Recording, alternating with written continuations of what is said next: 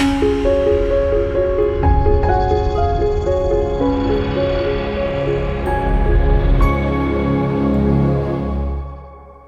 it's Robin Samora with the Fast Marketing Minute. I'm your marketing and PR expert, here to help you grow your business and brand. I tell my clients all the time that FAQs are almost always a necessity on your website, and almost always I hear the same response. What do I put in an FAQ? What questions do I ask? How can I make mine better? Well, here are a few tips to make your frequently asked questions more effective.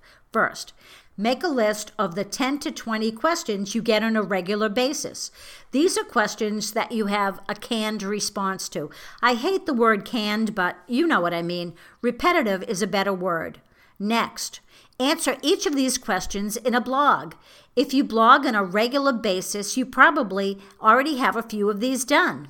Why a blog for each question? Well, it boosts SEO. When people type in a question in Google or ask Alexa, having in-depth content about specific questions will help your rankings. Now, link each question on your FAQ page to the corresponding blog.